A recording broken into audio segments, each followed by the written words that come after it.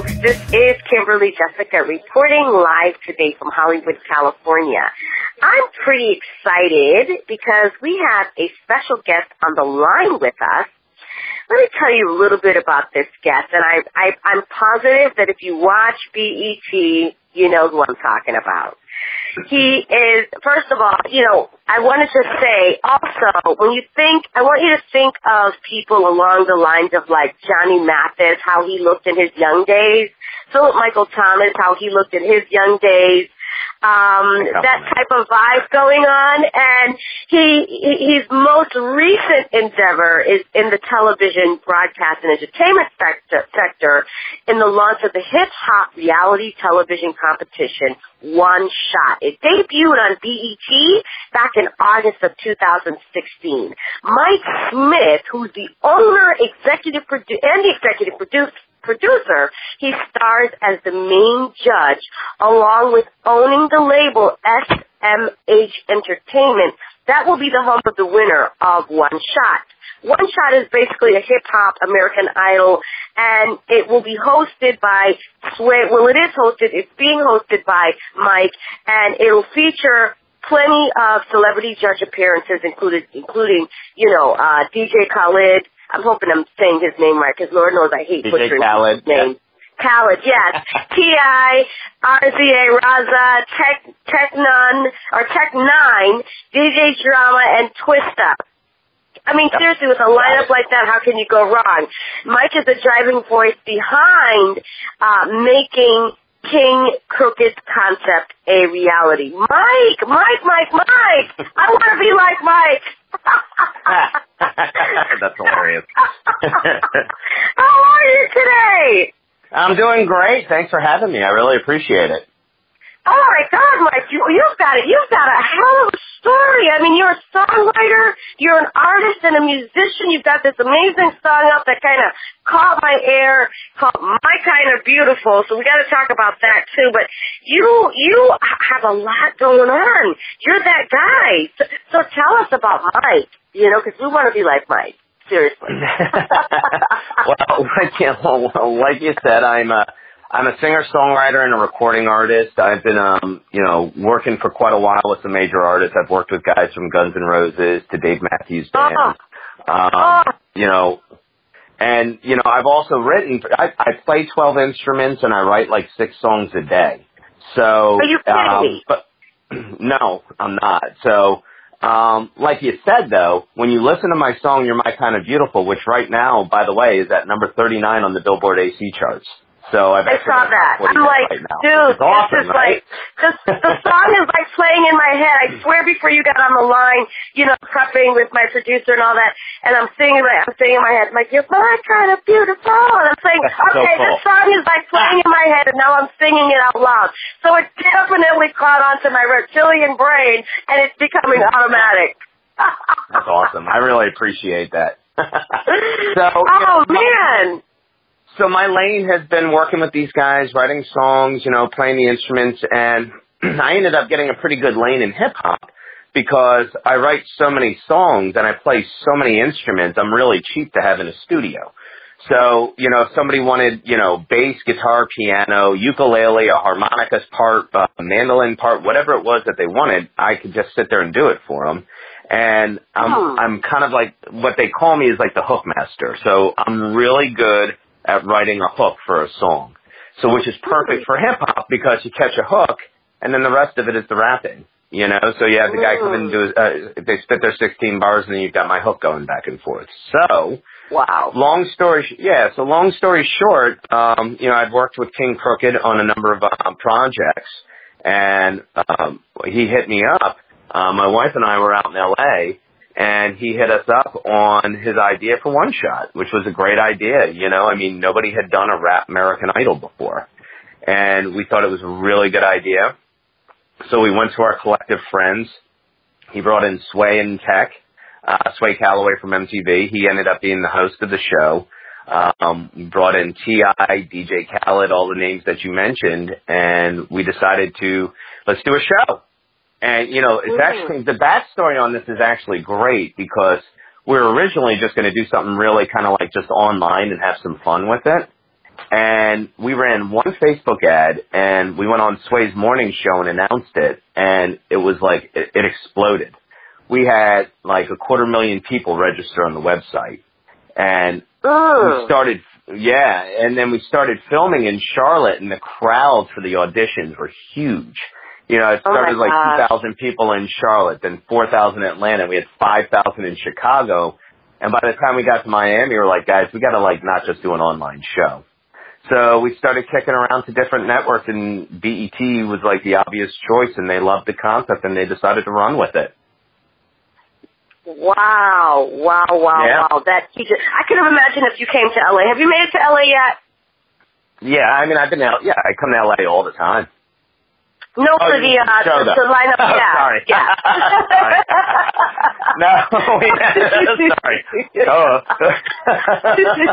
No, we haven't done LA yet. No, the first season was Charlotte, Atlanta, Chicago, Miami, and then the finale and the semifinals were in New York. So probably season 2 will end up hitting LA for sure. Yeah, you got to come out here to us. You know what I mean? Because absolutely. We'll probably just take over the entire city of Los Angeles alone. Not to mention all the cats that'll come down from Oakland, all the guys that'll come up from Sandog alone. You'll probably end up having to do like a 5-day run just being here. Oh, you're totally right. You're absolutely right. You know, in our original everybody here wants to be the next Bone Thugs and Harmony or Tupac. Seriously. 100%. You're absolutely right. So now you've been running on BET. How has that been going for you? How does that feel? You know, with you being able to choose the next big guy in the rap game. I mean, it was extremely cool. You know, it's kind of funny because, like you said, before we got on the air, I'm the guy that's on the, like, who is this guy? You know, you've got like all of these icons in hip hop. Like Sway is an icon. I mean, he's interviewed President Obama like 10 times. You've got Rico from Wu-Tang Clan. You know, Khaled is the biggest thing on the planet right now. T.I. Oh, especially from that song last summer, yeah. Yeah, and then you got this guy Mike Smith, who dresses like a rock guy. You know, I'm looking at you, like I said, I'm looking at you like, okay, this guy is like the total opposite, but you know what, it's usually that guy that doesn't look like they belong, that usually ends up being the main man behind everything. So, yeah, that's why I said to you when you got on the line, wow, you look completely opposite of what you would expect someone that's the executive producer of a show like this to look like. Yeah, absolutely. But it worked, you know, I mean, it's worked really well, and it was kind of where, you know, everybody looked to me as the guy, you know, because I also own the label, you know, I was writing the check. So whoever won, it was incumbent upon me it was my money that was being spent. So, you know, it was great. And from my perspective, I went at it from a bit of a business standpoint. Like, you know, if I'm not the ace hip hop guy, we need to surround ourselves with the people who are. And, you know, what was cool is that a lot of the kids who competed, they respected that. I got zillions of people on my social media who are always like, dude, you know, we know you're not a hip-hop guy, but we really, really love the fact that even though you're like a rock guy, that you loved, that you saw the value of this and pursued it, which is cool. You know, I mean, because great music's great music in my mind, regardless of the genre. And there was, and the people who love hip-hop in this genre and this culture, I mean, they never got their shot, which is crazy to me, you know? Yeah. So it was really cool. Very great experience. You know, let me ask you this. What do you notice? Have you noticed that there has been a major shift in how music is done now versus in the 90s when, you know, hip-hop really kind of even more skyrocketed from the 80s? Oh, yeah. So, I mean, I could go way in the weeds on this because I have like a whole economic theory on music genres. So basically the way I look at music genres is that except for pop and country, there seems to be about a 40-year life cycle of a music genre. And with that, it started with jazz. Jazz had its heyday in the 1920s.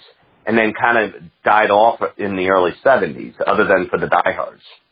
You look at rock. Rock started in the 50s, you know, about 30 years into jazz. And then, it kind of started trailing off in the 90s. And then hip-hop started in the 80s. And now we're kind of in that, fourth decade of hip-hop. And if you look at the correlation between rock in the 80s and hip-hop in this decade, they're like identical. Except for the sound of the music. I mean, you had 80s rock guys wearing spandex, makeup, looking all kinds of crazy and stuff. And that's what you have now in hip-hop. Right? They line up, and now you've got all of that in hip-hop.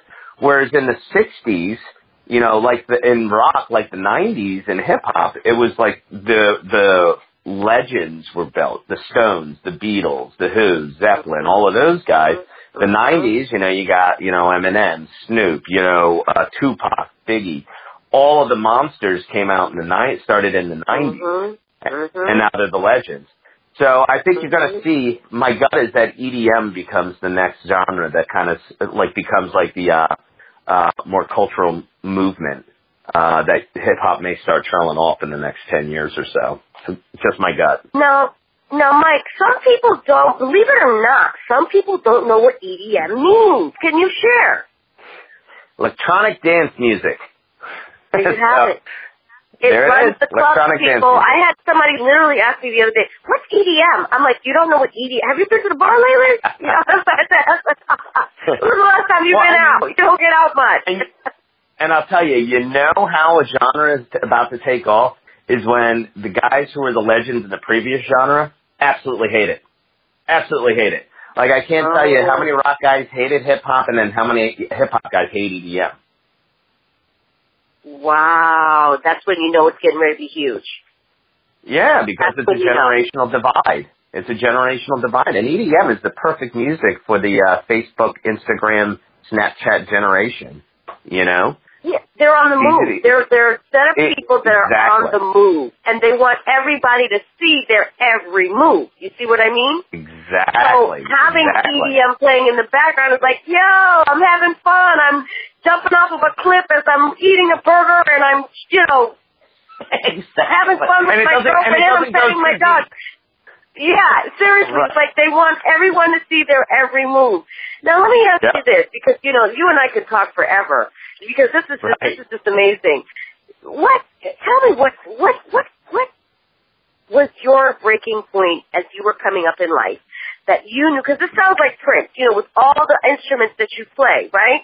When was it when you were coming up in life that you knew that this was what you wanted to be doing? When did that happen, Mike?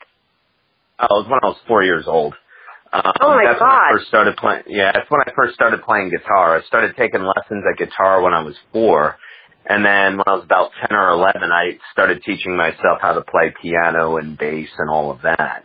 The blessing for me is that God also blessed me with a good business mind too.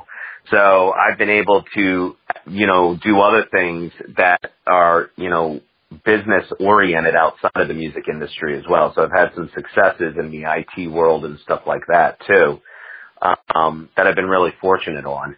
And, I actually have a book out. I have a book out. Tell us about your book. So the book is called Loving Each Day, and it came out a couple months ago, and it actually was an Amazon bestseller. And look at you. The book, it's been an amazing year. Truly, truly blessed. And essentially what the book kind of goes through is looking at your life, deciding if you're living a life of passion or you're just living a life of quiet desperation. And are you doing what you should be doing versus what you think you should be doing? And are you kind of like constrained by all of the things that surround you, the things that you think morally speaking and ethically you're supposed to do? Your reputation with your friends, family, and what they all expect of you. And then it's talking about breaking those chains and getting to the root of who you really want to be. And it kind of goes through a process of that, first it starts with changing your physical appearance if you're not happy with the way you physically look. And then after you break that, once you break through that, you actually release a lot of the fears that you've been blocking. And then you can start figuring out from there mentally where it is you want to go and what'll feed your soul. So that's kind of what the book is about. It goes through my journey through trial and error on finding my way to doing what I want, to live in the life I truly want to live. Are you a teacher? I'm not. No, not at all. You are. It sounds like you sound like you should be running your own professor program or something. Oh, gee. I don't know, Seriously? man. Well, you know, I mean, I would tell you probably some people would beg to differ because I talk about things like that, but then I also, you know, when it comes to like music and everything, that's very hard for me to teach. I have a very difficult time teaching somebody what I do music like. I don't know what it is. I do it and I don't know how I do it. Because it's who you are.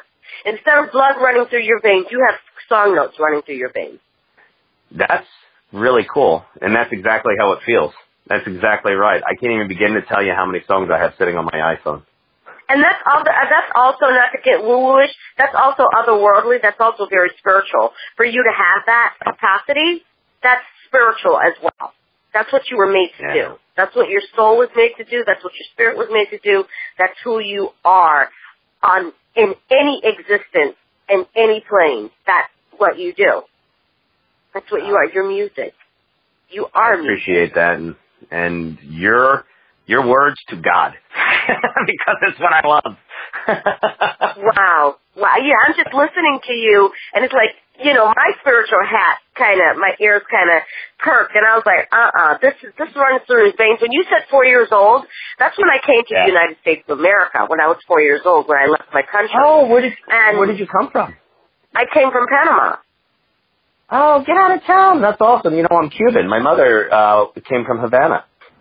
Are you kidding me? So tú cubana, you speak Spanish. Poquito. Poquito. That's another crazy story. I'm actually related to Fidel Castro.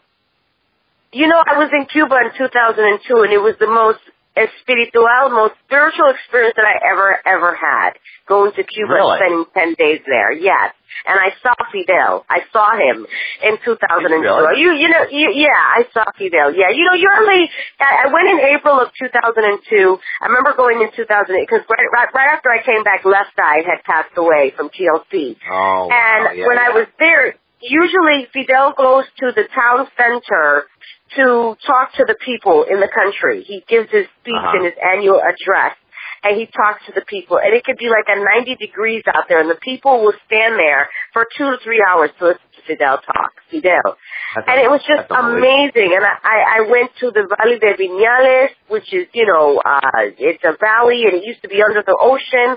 We learned all about Che Guevara, about Che. We went to where the revolution started when they overthrew Bautista. What? It was just amazing. So now you've got to tell us, your story of Cuba. Please, just enlighten us and share. This is amazing. That's what I'm saying. Like your book is yet to be written. There's more for you to write. Well, I hope so. Thank you for that. My grandmother and Fidel actually grew up. They're first cousins, so they grew up together, the same exact age. So they used to play together, hang out, you know, when they were little.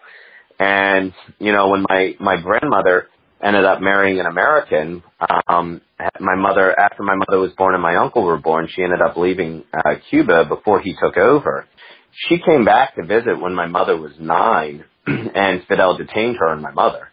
And my mom has this just absolute visceral recollection of being detained and Fidel and my grandmother yelling at each other back and forth. And I don't know what she said to him, but whatever it was, he ended up letting her and my mother go. And they were able to come back to America. And then, you know, you cut to a number of decades later, he ended up kicking out some more of our family from Cuba, and they lived with me, my parents and I, when I was a kid. So we had 6 refugees who were our family members living with us for an extended period in New Jersey. And that was kind of crazy, you know, because the same thing, it was amazing to me because these were brilliant people who were penniless, you know. I mean, that in essence, when Fidel took over in Cuba, I mean, he kind of turned everything upside down, and he had a purposeful intent to kind of drain the country of a lot of the intellectuals because it would be easier for him to govern, you know, without the people that he felt, you know, obviously, especially the people who he felt were politically opposed to him. So, but you know, Fidel, whether you agree with his politics or not, whether you think he's a brutal dictator or, a spokesperson for for the working people of the planet, you've got to at a very minimum respect the fact that the man outlasted like 8 presidents. He outlived every U.S. president except for Clinton, except for Clinton and Barack and Bush. He outlived the Kennedy, every last Kennedy. Yep. Oh, and Carter's still there, yeah. He outlived Nixon. He outlived Ford. He outlived the guy Lyndon B. Johnson. He outlived all those guys that put that Cuban that embargo on Cuba. He outlived every last one. He just left in a couple of months ago. He just left. Yeah, and if you think about it, you look. What's funny is that Fidel and Che Guevara if you're looking at like revolutionaries, Che Guevara is probably John Lennon to Fidel being Paul McCartney, in the sense that like Che Guevara, he was like the true believer of the cause, and Fidel was pragmatic. Che's son died recently. Did you know that? His Che Guevara. Oh, I didn't know that.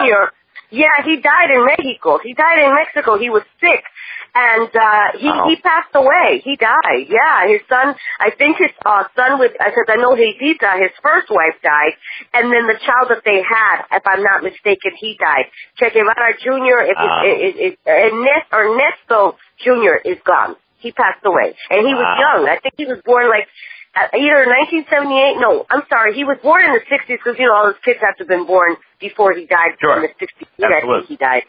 But his oldest son, if I'm not mistaken, one of Che's children just died, literally. Wow. Yeah, one of let me ask you this, Mike. What do you feel? Do you feel that Fidel had anything with Che's capture in Bolivia? Do you feel that he set him up, or do you believe it was just poor planning plus Che being sick and just running out of options, running out of food, running out of money, and people and his soldiers dying? Here's my gut. My gut is that Fidel didn't set him up or didn't do anything, but he stopped protecting them. Right. So that's what I got. I think it was more like, Pontius Pilate. He didn't cause it, he didn't prevent it.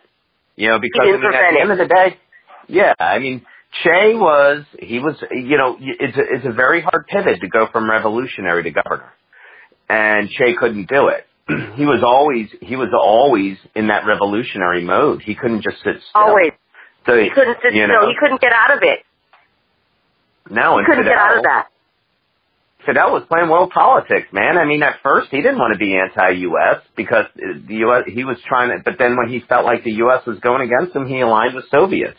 And then when the Soviet Union fell, and then when they fell, it was a couple of hard years for them. But then they aligned with, Hugo Chavez, and he was able to support his country then. He just kind of did what he had to do pragmatically to keep it afloat. Right. At one point you couldn't even send a letter to Cuba. I had to send it to Jamaica or Spain to get it to go to Cuba, because when I went to Cuba, a lot of the people that drove the buses and all that, they had bachelor's degrees and were doctors and stuff. They were doctors. They were educated. They weren't, when I was in Cuba, there wasn't like the guys didn't have like el comandante. They didn't have guns. They had like dogs that were like collie dogs, and a lot of the cars were from the 50s, and they were still driving on diesel fuel, because I remember getting sick because I smelled the diesel fuel was so powerful in the tour truck that I was in, and it was just like it's just like it was really sad. Hugo Chavez died. That was his friend. And, but it's just interesting when I look back at Che Guevara. He was the John Lennon of the revolution, and, and it's crazy because Fidel went back to Bolivia in 1997 and finally got Che's bones 30 years after Che died in 1967. Yeah, that's crazy. Like a father going to children. Did you leave after Noriega, before, during? Oh, I left in 1975. I left. Oh God, I just revealed my age.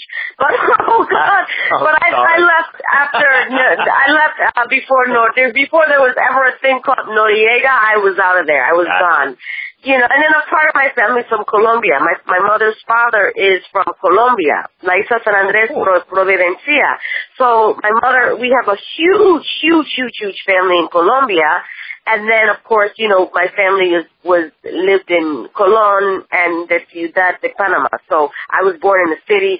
Spanish is my first language. When we look at us, they call us Afro-Latina, like Celia Cruz, you know.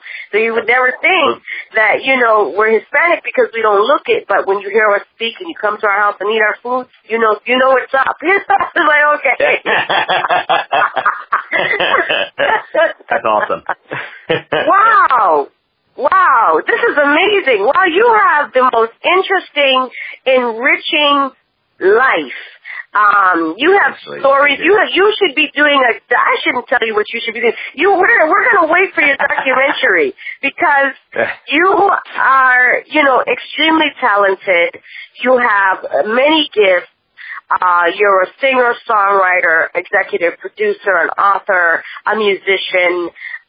You play multiple instruments. You've traveled the world. Is there anything that's coming up for you that you want the world to know about that we can share on the show today? Yes. So I will tell you this one. So outside of my single, please go check me out, Mike Smith, Spotify, iTunes, my song, You're My Kind of Beautiful. I have a song with an artist that is on a label that I own with RZA from Wu-Tang Clan called Razor Sharp. So the song is called Alibi, and she's singing on it. It's a song I wrote, and then I'm performing on it with her, but she's singing on it, and we are actually going to be releasing that probably in the next 60 days or so. And I feel like it's going to, I have a hunch it's going to be really, really big. Like, I'm playing Carlos Santana to her Michelle Branch, let's put it that way. Her name's Chanel Sosa. And wow. The song's got a really cool vibe. She's an incredibly gifted artist. She's a young girl. She's from New York. She's got a lot of heart. You know, somebody that RZA discovered, and you know, RZA is one of the greatest producers of all time. So if RZA discovered her, you know, she's amazing. But yeah, so we're going to be putting that song out in about 60 days, and we're going to be pushing that real hard. Wow, that's amazing. Congratulations on that upcoming song, too. We're going to look forward to hearing it and having you back on the show. How can we get in touch with you and follow you? Because, you know, we want to keep in touch with you as well. So check me out at Mike Smith Inc. on Twitter and Instagram. So Mike Smith Inc., I-N-C. And then on Facebook, it's Mike Smith Producer. Or you can go to my website at mikesmith.net. It's got all the links there, too.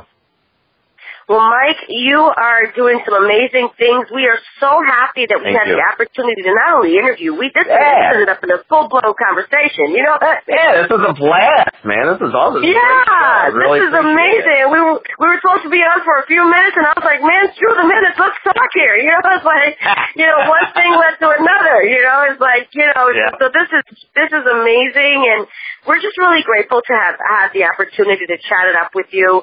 We have a lot in common. And, you know, I'm just looking forward to, you know, hearing more about you, learning more about you, and staying in touch with you because, you know, you're onto some amazing things. You're definitely, some aspects you've been hiding, and it's time for you to, like Dana Ross said, coming out. I want the world to know I'm coming out. And I mean, it's time to you've already been out, but it's time for, you know, people to really see you and pay attention to what's happening. He's on the Billboard charts currently with his song, You're My Kind of Beautiful. Amazing song. It's still playing in my head. So that's not easy because it's like, you know, I'm a music junkie. And so for me to, you know, have this song playing in my head, it definitely got to me. We just followed you on Instagram also. Oh, great. Thank you very much. I appreciate that. Yeah, I just followed you on Instagram. So, Mike, it was wonderful interviewing you. Thank you so much. I will be in touch with you as well. And we just want to thank you for being You're Kind of Beautiful on the show with us today. Well, thank you very much. I really appreciate it. This was a great time. Thanks for having me. Take care. The pleasure's all mine. Thanks, Mike. Take care. Kimberly, Jesika signing off today. We just interviewed the amazing Mike Smith. Guys, you got to go check him out. He is the one of the hosts and the creator and executive producer for the hip-hop reality show One Shot. You can catch it on BET. He also has a book out. You can go get his book. You can go to his website and check him out, mikesmith.net. and check out all the things that he's up to. He's also a singer, a songwriter, an artist, and a musician. Mike is up to some amazing things, and his family's from Cuba as well. How does it get any better than that, folks? Thank you for listening in today to our radio show. We'll be back soon. We're going to take a break. But in the meantime, before we take the break, we're going to actually let you guys listen to My Kind of Beautiful by Mike Smith. Check it out, folks, and then go to iTunes and buy the song. Thanks, folks, for listening in. Take care. You're my kind of beautiful. You're my kind of beautiful. You're my kind of beautiful. You're my kind of beautiful. When I see you standing there, I don't know what to say. Hey, all my thoughts escape me. I can't look away. Don't wanna look away. What can I do? What can I do to get you just to look my way? Don't wanna walk away. You're my kind of beautiful, sexy baby. You're my kind of beautiful. You got to.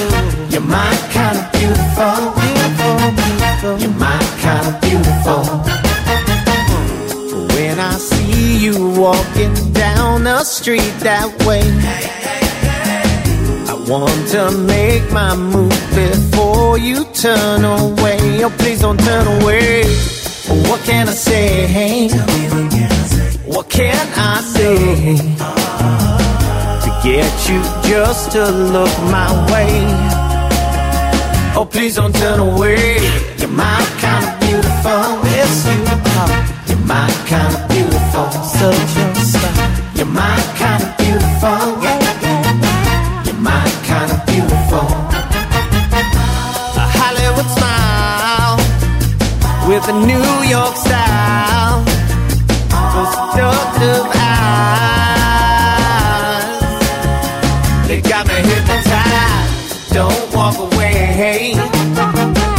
Don't walk away.